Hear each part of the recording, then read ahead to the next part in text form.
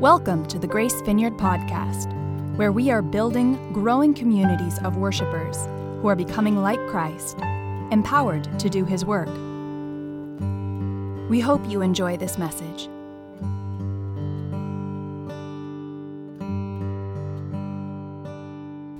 Last week when we were together, I began a series called Empowered.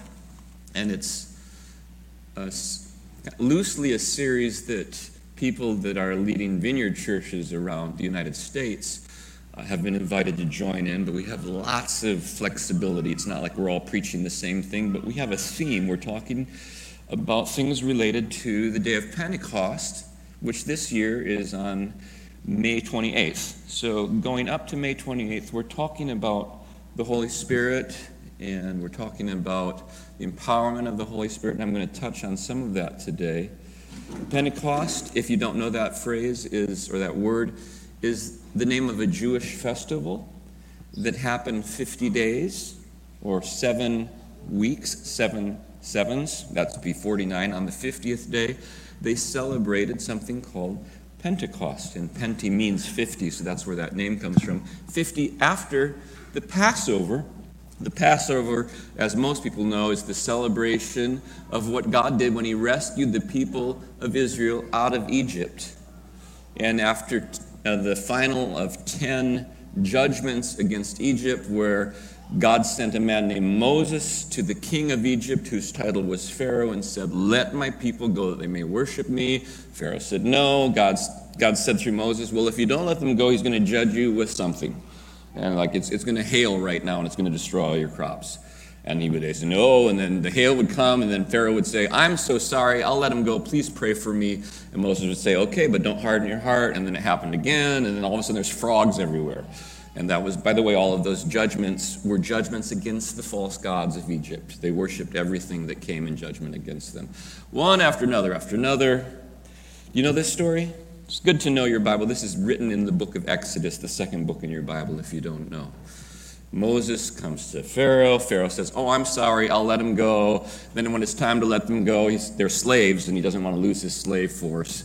He changes his mind, and then another judgment comes, and they get worse and worse. And finally, the final judgment comes, and God says, "Listen, tonight I'm going to slay the firstborn child and animal all throughout Egypt, but the people of God, the Israelites, are going to take a lamb. They're going to butcher the lamb. They're going to take the blood from butchering the lamb and put it on the doorposts of their houses.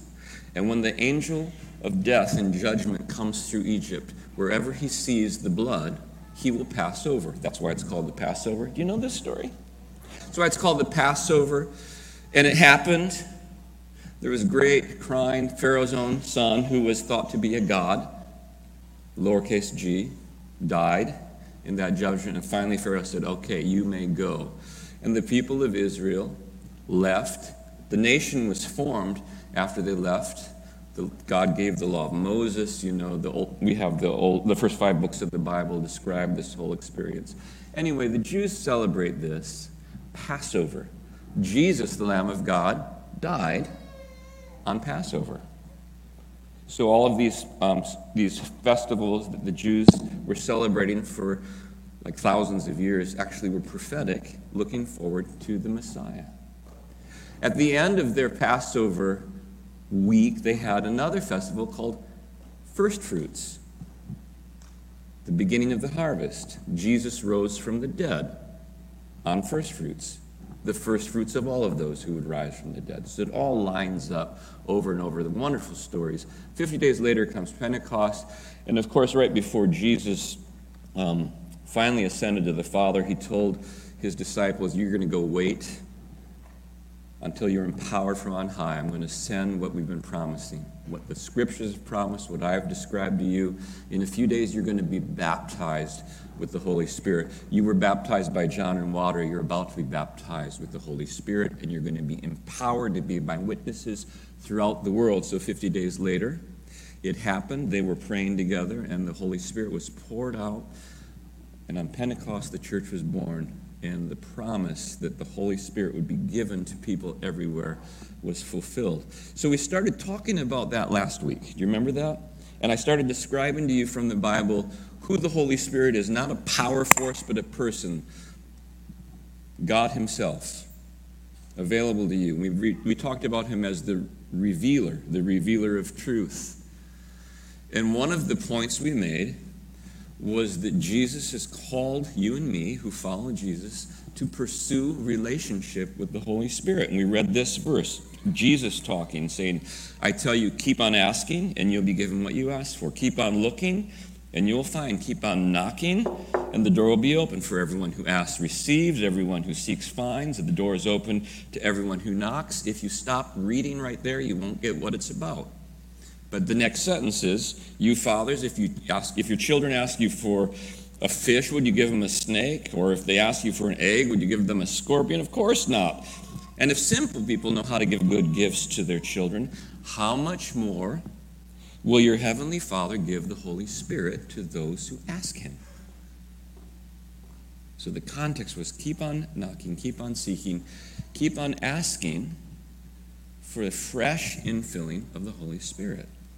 And today I want to ask the question and look at some scripture to answer this question. Do you and I have any role to play as we look forward to remembering and celebrating Pentecost on May 28th? As we look forward to and pray and seek for ever increasing in experiences of a fresh infilling of the Spirit, experiencing this baptism with the Holy Spirit that happened to those people, is there something that we have a role to play? And I'm going to talk about that today. I think we do. You ready? Okay, so there'll be a lot of scripture if we make it through all of it. And it'll all show up on the screen. I like the Bible. It really helps me. So I plan on reading a bit of scripture with you. And I'm telling you again, this is for you if you want it. You have to come and get this. If you ask me, I will send you an email, or I would even print it out and mail it in snail mail to your house. Notes of everything I'm talking about. One person last week asked me, and I sent them to her. But I want you to know I'm accessible. And if you're like learning, you think, I want to have those notes again, I want to study this, come and get it. It's free, but you got to want it. Lord, we're going to open the Word, and we pray that you will speak to us today. We open our hearts, and we come to you in faith, asking, teach us, transform us, change us. We love you, Lord. Amen. I just want to, just as we're kind of introing this topic, I want to remind you of, you could call it a vision statement that we have in our church. We used to do bulletins, and you'd see it every week, so you don't see it so much anymore. But a vision is a picture of a preferred future. You know, you envision what things could be like. And the way we say it around here is the vision that we see is for everyone, everywhere. Kind of a big picture, right? Everyone, everywhere. Was there a movie like that? Everyone, everywhere, everything, always, or something like that? Okay, I'm stealing from that maybe. Everyone, everywhere, to know and worship Jesus in all his goodness and his glory. For everyone, everywhere, people to know and worship Jesus in all his goodness and glory. And that comes from prophecy in the Hebrew Scriptures that says, the day is coming when the earth will be filled with the knowledge of the glory of the Lord as the waters cover the sea. For that to happen, God has chosen to build an army of people like you who bring the message and the power of the good news of Jesus to their neighbors, to their friends. Some are sent around the world, some just go next door. But we're all called to be those who are part of the army of God, bringing the message and the power of the good news of Jesus Christ. To do that, you need power, just like the first disciples did. You and I need the infilling of the Holy Spirit. And if you read the book of Acts in your Bibles, which I would encourage you to do, you'll discover that not only was there an outpouring on the day of Pentecost, an initial baptism with the Holy Spirit that was phenomenal, and we'll read some of it, but it happened again and again. They constantly had these experiences of being freshly filled. So there is an ongoing experience of you and me being filled with the Spirit. In fact, Paul wrote to one of his churches that we should be continually filled with the Holy Spirit and not be filled with wine, being drunk, but be filled with the Spirit, because we need the Spirit. You need the Spirit. I need the Spirit. So are there things we can do? Well, let's find out. Here's what happened on that Pentecost that we love to remember, the one 50 days after Jesus was crucified and rose from the dead. In Acts chapter 2, remember I just said that there's disciples, 11 remaining. Judas has committed suicide after betraying Jesus. The 11 remaining disciples, plus Mary, the mother of Jesus, plus Jesus' own brothers. Did you know Mary had children after Jesus? Some of them are named in the Bible. I think there's 4 of them. I don't even remember. But they're there. By the way, if you want proof that Jesus is God, tell me this. Do any of you have brothers or sisters? Hello? Yeah. What would it take for you to believe that your brother was God? You know your brother, and he's not God. James, the brother of Jesus, did not believe that Jesus was the Messiah. He thought he was crazy until after the resurrection. And then he said, he is the Lord. If the brother of Jesus said he was Jesus the Lord, that's enough evidence for me, but there's a lot more. Anyway, that was for free. So they're all together. There's 120 of them, around 120. And they're in a room. Acts 2, verse 1. When the day of Pentecost came, they were all together in one place. Suddenly, a sound like the blowing of a violent wind came from heaven and filled the whole house where they were sitting. They saw what seemed to be tongues of fire that separated and came to rest on each of them. All of them were filled with the Holy Spirit and began to speak in other tongues as the Spirit enabled them. Hallelujah. Now there were staying in Jerusalem God-fearing Jews from every nation under heaven, because it's the Feast of Pentecost. When they heard this sound, a crowd came together in bewilderment because each one of them heard speaking in his own language. And there's still debate. Was the miracle that the people speaking were speaking in all these different languages? Or was the miracle that those heard it in their own languages? We don't know. Aren't all these men speaking Galileans? Someone said that's like saying, aren't they all from Ramona? It's like they're in the Hicks, kind of out in the country. How is it that each of us hears them in his own native language? Parthians, Medes, Elamites, residents of Mesopotamia, Judea, Cappadocia, Pontus, Asia, Phrygia, Pamphylia, Egypt, and the parts of Libya near Cyrene, visitors from Rome, both Jews and converts to Judaism, Cretans, Arabs. We hear them declaring the wonders of God in our own tongues. Amazed and perplexed, they ask one another, what does this mean? So Peter gets up, and I don't have time today. I wish I did, but I don't, to read the next. It's like he explains all this, but I'll just summarize. He says to them, what you're hearing is the fulfillment of an ancient prophecy through the prophet Joel. God said this, I will pour out my Spirit in the end times on all people. Old men, young men, boys and girls, servants, handmaidens, rich, poor, all people, I will pour out my Spirit and they will prophesy. And then he tells them, y'all, and there's like thousands of people listening to this sermon, you guys know that Jesus walked amongst us. And God approved him to be who he said he was, with signs and wonders and miracles. Yet all of you cooperated together to get him killed.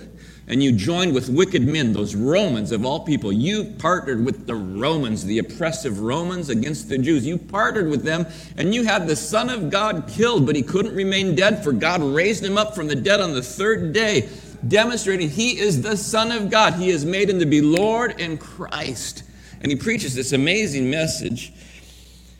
And now I'll pick it up back in the text. After doing that, Acts 2:37, it says this. When the people heard this, they were cut to the heart and said to Peter and the apostles, "Brothers, what shall we do?" Now, I want to take you and me and put us in the seat, in the shoes of the crowd. They're watching and they see this outpouring of the Holy Spirit, and they're like, well, what should we do? And this is trying to answer this question, is there something that we should do? As we are wanting for our own Pentecost, as we're wanting to experience what they experienced. And Peter answers that very crucial question like this. Peter replied, repent. Do you know the word repent? Turn. That's right, Ramon. I'm going this way, and someone yells, "You're going the wrong way." And I say, "No, I want to go this way." "You're going the wrong way. You're going to crash." And eventually I go, "Oh, you're right. Let me turn around and go the other way." Where was I this week? Downtown, there's all these one-way streets, and someone was coming out going the wrong way on Seagaze. You're going the wrong way. You're going to crash. Repent and be baptized, every one of you, in the name of Jesus, for the forgiveness of your sins. And you too will receive the gift of the Holy Spirit. The promise is for you, for your children, and all who are far off in Oceanside, for all whom the Lord will call. They do repent. And if we had time, we'd read this all together. I encourage you, just open up your Bibles for your homework this week and read Acts 2 and 3. They do repent, and a revival of historic proportions breaks out. 3,000 people that day repent, get baptized, and receive the Holy Spirit, and the church grows to 3,000 people in one day. That 120 worried in the upper room, are they going to come after us, suddenly turn into 3,000. The revival continues. You read the next chapters, and another 2,000 are added. Very quickly, there's 5,000 people following Jesus that weren't following Jesus because of the outpouring of the Spirit of God. Remember, Jesus said, I'm going to send you to all the world. Like in a week, 2 weeks later, less than 2 weeks, the world came to them. By the way, you live in a time where the world has come to San Diego. Did you know that? Because of refugee crises around the world has come to San Diego. It's in our backyard. We can talk to people from just about any nation on the planet in San Diego. That was for free, too. People that study the history of revival will say that always, in great revivals, repentance is a huge component.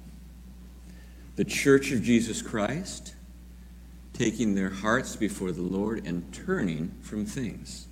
And in fact, we sang that this morning in that new old song that Amy taught us. It talked about turning from sin. Now, I believe that the foundational thing that we need to repent of often, that human beings, when I say we, I mean human beings, including me and you, is changing our way of thinking, right? Changing our way of thinking, turning away from living as though I am the Lord of my life. So that's where the title of this talk came from. I don't know if they've put up a slide yet, but it says, The Throne of My Heart. Do you have that slide? The first title slide. I guess not. There it is. The throne in my heart. How the Lordship of Jesus is key to Spirit-filled living. Do I say with my mouth, Jesus is Lord, and live with my life, Ron is Lord? Just pregnant pause. Do I say with my mouth, Jesus is Lord, but actually live like Ron is Lord? If the issue is resolved in favor of Jesus, all other needs for repentance will just fall in line. If Jesus is really the one who owns my life, then everything else will line up. And I think this is a real live issue for me and you. And as I'm preparing for Pentecost and praying, Lord, fill me too. Freshly fill me. Empower me. Empty out everything that gets in the way of being fully filled. This issue of who owns my life is really big. A friend of ours, many of you would know the name Henry Haney. He's been around San Diego, worship leader, impacted the worship community a few years back, especially with gatherings of worship around the county. He wrote a song that I was listening to on Friday that says this line, "In my heart there's an altar and a throne. I know where I belong. I know where I belong." In my heart there's an altar and a throne. I don't belong on the throne. I belong as a living sacrifice on the altar. Jesus belongs on the throne. And in simple terms, this is the key to abundant living. If you're listening to me and your life sometimes seems like it's crashing over and over, things keep breaking, relationships keep crumbling, it's possible that Jesus is not on the throne of your life. So here's a key verse for today. Do you not know that your body is a temple of the Holy Spirit? We're talking about the Holy Spirit, who's in you, whom you've received from God. You are not your own. You were bought at a price. What's the price? The precious blood of the Lamb of God, Jesus Christ. If you follow Jesus, you looked in faith to him, he has purchased you with his lifeblood. He's purchased me with his lifeblood. I am not my own. Therefore, honor God with your body. I think this next sentence I gave to the guys to put on the screen. Let's see. I prepare for Pentecost. I prepare for a fresh infilling of the Spirit by remembering that I am not my own. I've been purchased with the precious blood of Jesus. I belong to the Lord. That's the sermon in a sentence, or two sentences. That's what we need to learn. That's what I felt like I'm supposed to teach us today. And I'll start opening up some more scriptures about this. But I can prepare for the coming Pentecost. I can prepare for being freshly infilled with the Spirit this week and in coming weeks by remembering I'm not my own. I've been purchased with the precious blood of Jesus. I belong to the Lord. And let me say this, belonging, ownership, lordship can be described in terms of my time, my talent, and my treasure. My time, my talent, and my treasure. My time belongs to the Lord. How I spend my time really belongs to the Lord. It's been something I've been given. It's something I've been given to spend. How I spend it ought to be determined by the one who's reigning in my heart.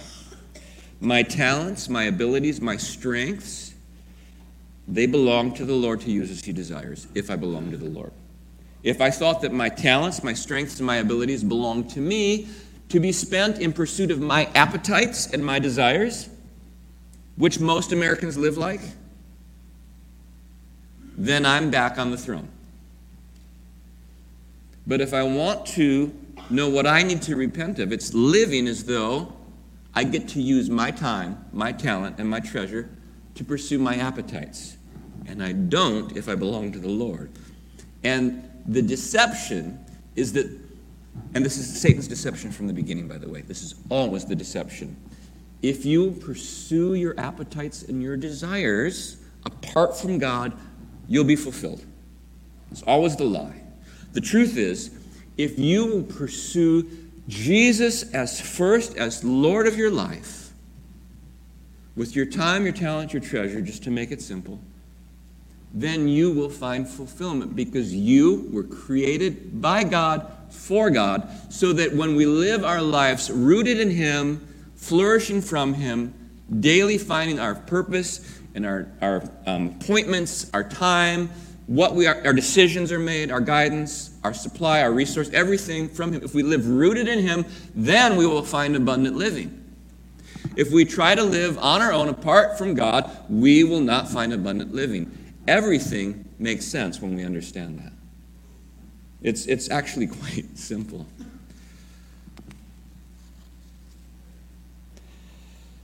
Do you not know your body is a temple of the Holy Spirit? So, could I just walk through some of these thoughts? Boy, this guy talks a lot, doesn't he? My treasure is my money. So that's the simplest one. And can I just say that as far as I can understand, and as far as people writing and teaching for the last thousands of years understand, God has ordained something called the tithe, that the first 10% of all my income, God put in my hands as a steward for Him to spend on His church, to take care of His wife. And that if I take the money that God said, I want you to give that to take care of my bride, and I spend it on me, that the Bible says I'm robbing God. Oh, he's talking about tithing. Maybe he should move on. So he's suddenly quiet and uncomfortable. It's my understanding that that's what the Bible says. And I could take a long time to open scriptures and describe that. That's 10%. But the truth is, all of my resources belong to Him. And He's entrusted them to me. He's just directed specifically, that first 10%, give that to my church. And then we're going to talk about the other 90%.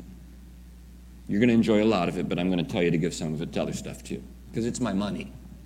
It's my money, God says. It's my money. I'm letting you manage it.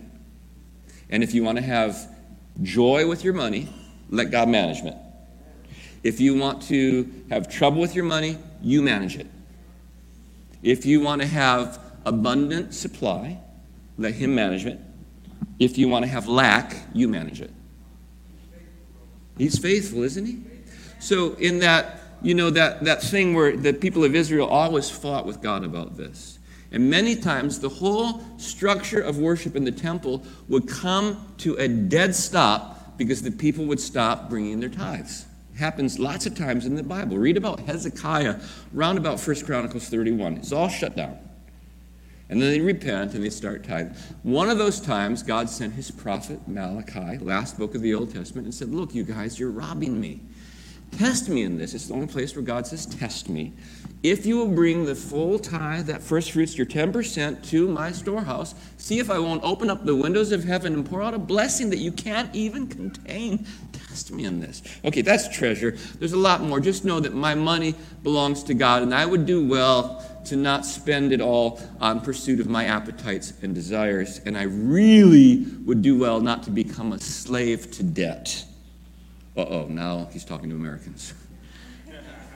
Americans have been given a play on words to trap us. We have in our pockets something called credit cards. They should really be called debt cards because they don't put you in credit, they put you in debt. Do you know that? And the word debt should be an acronym, DEBT, that means this: don't even buy that.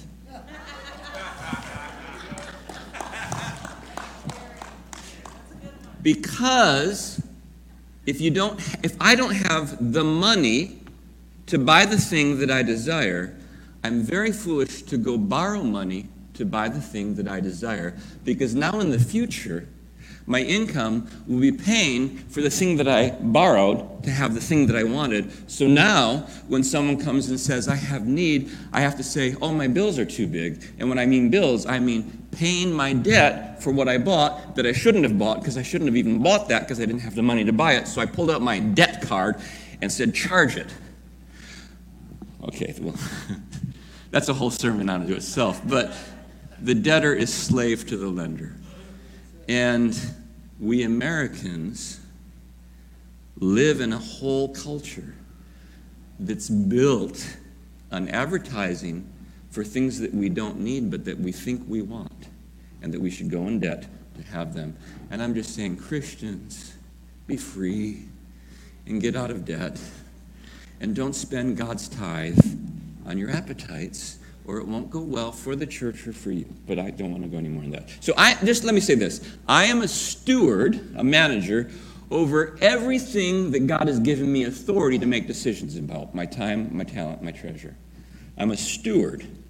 And I will one day give an account to God for that. Ecclesiastes 11, verse 9. Young people, it's wonderful to be young. Enjoy every minute of it. Do everything you want to do. Take it all in. But remember, you must give an account to God for everything you do. When I'm living in the kind of repentance that I'm talking about, I will believe.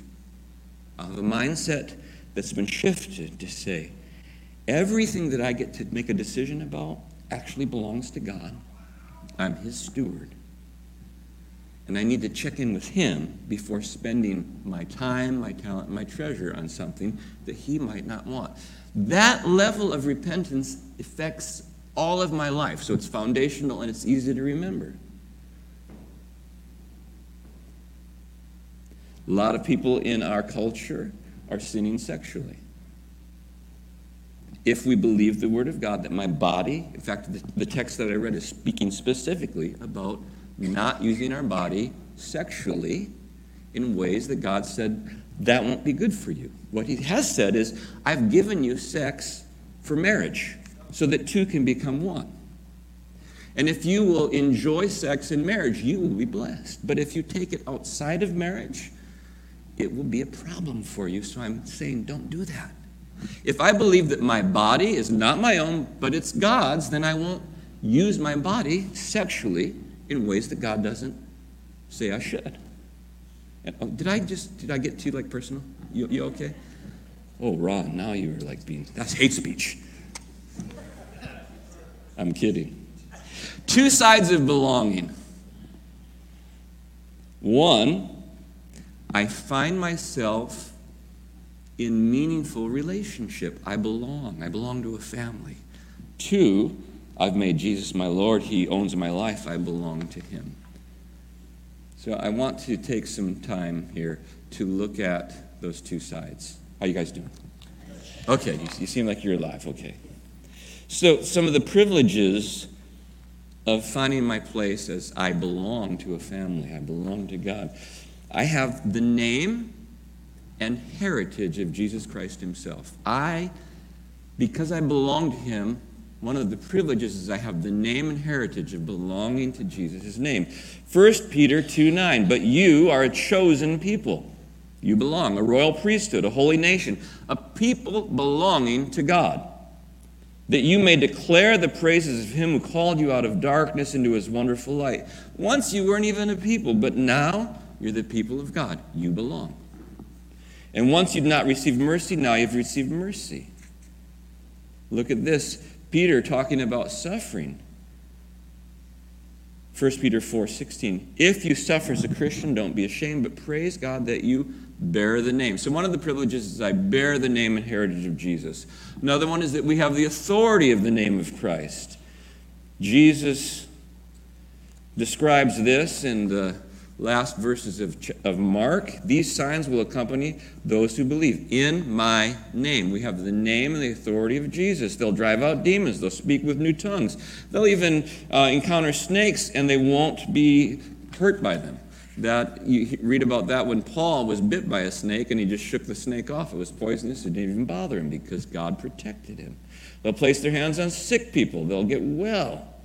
When Peter and John were brought before the leaders of Israel because they'd healed a man, and he was standing before them, paralyzed man, and then they preached the name of Jesus. They said, you shouldn't preach the name of Jesus. You're trying to put the blood of Jesus on us. He said this, by what power or by what name did you do this? Peter, filled with the Holy Spirit, by the way, filled with the Holy Spirit freshly, said to them, rulers and elders of the people, if we're being called to account today for an act of kindness shown to a cripple and ask how he was healed, then know this, and all the people of Israel, It is by the name of Jesus Christ of Nazareth, whom you crucified, but whom God raised from the dead, that this man stands before you healed. So the privilege is we have the authority and the name and the heritage of Jesus. We have the strength and the care of the body of Christ because we belong. Here's Ecclesiastes 4:9. Two are better than one because they have a good return for their work. If one falls down, his friend can help him up, but pity the man who falls and has no one to help him up. Also, if two lie down together, they'll keep warm. How can one keep warm alone? Though one may be overpowered, two can defend themselves. And a cord of three strands is not quickly broken. We belong to the body of Christ, and we have the strength of that. Galatians 6, carry each other's burdens. This way you'll fulfill the law of Christ. Because of time, I'm going to skip over some of the stuff, so projector guys, just know that. Here's some responsibilities of belonging. One, we've said it before, we belong to Jesus. Romans 1:6, you also are among those who are called to belong to Christ Jesus. Romans 14, none of us lives to himself alone. None of us dies to himself alone. But whether we live or die, we belong to the Lord. So because we belong to Christ, he becomes the priority of our living. That's something I need to repent of. If I've not made Christ the priority of my living, but I've made me and my appetites the priority of my living, I need to repent of that so that I can be filled freshly with the Holy Spirit. Another part is that we belong to each other in the body of Christ. That gets a little more personal. But this is what the Bible teaches. Romans 12:3 through 8, starting at verse 4 actually. Just as each of us has one body with many members, and these members do not all have the same function, so in Christ we who are many form one body, and each member belongs to all the others. I need you, and you need me. But I don't like it that way. Well, you didn't design it. And you don't belong to yourself. You belong to the Lord. And he said that you belong to me and I belong to you. That changes everything when I realize that the way I spend my life needs to be in the context of the fact that I'm not the Lord on the throne. He's the Lord on the throne. And he said that I belong to you. Wow. Well, if we live that way, we will live flourishing lives. We will be filled with the Spirit, and the world around us will see something very unusual because no one in the world has this, that people belong to each other and serve each other and love each other and care for each other and pray for each other and give resources to each other and build each other up.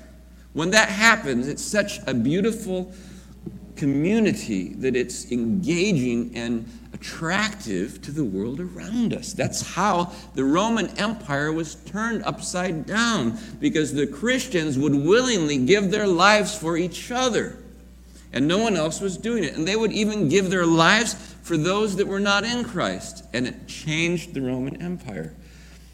We belong to each other and need each other to be a healthy body. Ephesians 4, speaking the truth in love, we will in all things grow up into him who is the head, that is Christ.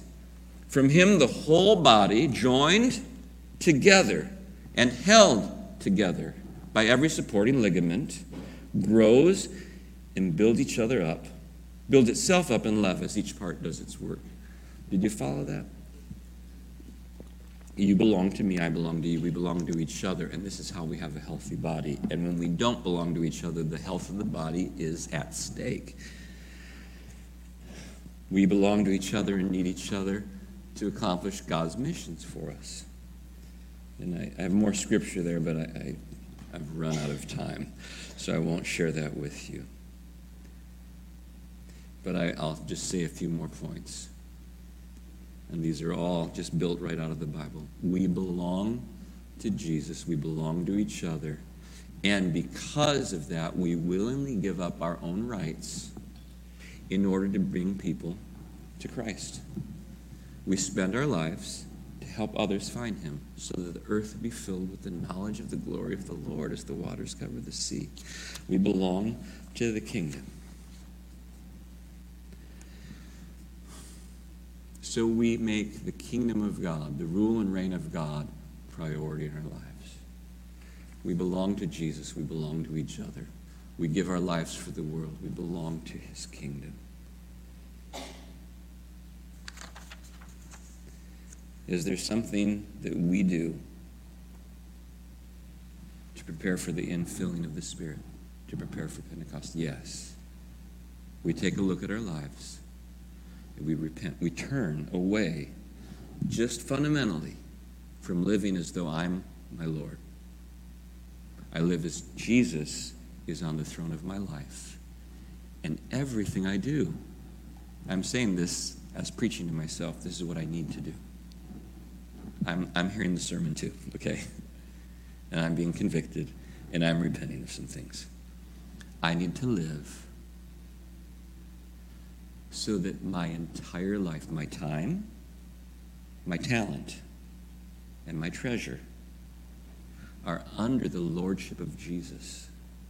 When I live that way, everything changes, and I'm prepared as I seek him for my own Pentecost and my own fresh infilling of the Spirit, so that I can live abundant living, so that I can participate in the mission and the purposes of Jesus in my world today, because I'm part of his army, and I need the equipping of the Spirit of God. Let's stand together and respond to the Lord. Perhaps you're here and you are thinking about your life and how you need to respond to the Lord so that you can have Pentecost, so that you can have a fresh infilling of the Spirit. And I would encourage you right now to talk with Jesus about that, to talk with the Father about that, to talk with the Spirit. Father, I want to be fully yours. I've said with my mouth, Jesus is Lord. I want to make that reality.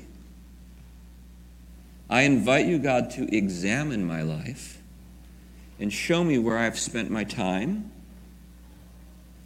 my talent, and my treasure as though I'm Lord, so that I can turn toward you and let you be the Lord. I want to be filled with your Spirit. I want nothing in my life to be in the way of the fullness of your Spirit in me. I want to be empowered by you to be your son, to be righteous because you've made me righteous, to be empowered so that I walk and live like Jesus himself. Fill me this season with your Spirit, oh God. And I should back up before that kind of prayer. If you're hearing me and you've never made Jesus the Lord of your life, that's the doorway into real life. You got to walk through that door where you ask Jesus to come in and take his place. Say yes to Jesus. I believe you are the Son of God who died to wipe away my sins, who rose from the dead to bring new life to me. I believe you are Lord, and I'm asking you, be my Lord. I receive you this day, Jesus. If you pray a prayer like that today, or you have recently, because I lead you in a prayer like that week after week, if you have recently done that, a next step for you is to be baptized in water. Would you please get the gumption up to talk to me or Pastor Steve? And we'll set up a time. We'll take you down to the ocean and we will dunk you. And we'll have a baptism party. If you've never been baptized, it's time, folks. Let's get serious about this. Let's get serious about Jesus, about being his people, and stop fooling around. There's a world that is in trouble. It's confused and it's dying fast. The answer is not in anything but in Jesus And it's through his people, his church. We need to be filled with the Spirit and our mouths filled with his words so that we can bless and help and encourage and restore broken lives. Lord, make us a people that restore broken lives. If the people that pray for folks can make your way to the front. Folks, the worship band's going to lead us in some worship music. We're going to be officially sort of done. You can stay around if you're not done and worship some more, get some prayer. Come and ask the people up front to lay hands on you. If your body needs healing, let them pray over you. You might just find healing today. That's pretty cool. If you need to be baptized with the Holy Spirit, let them pray their hands on you and pray that you would receive the fresh infilling of the Spirit. Whatever brokenness you have, come and get prayer, but engage with the Lord right now. God bless you. The Lord bless you and keep you, make his face to shine upon you, and give you rest. The Lord lift up his countenance upon you. Amen.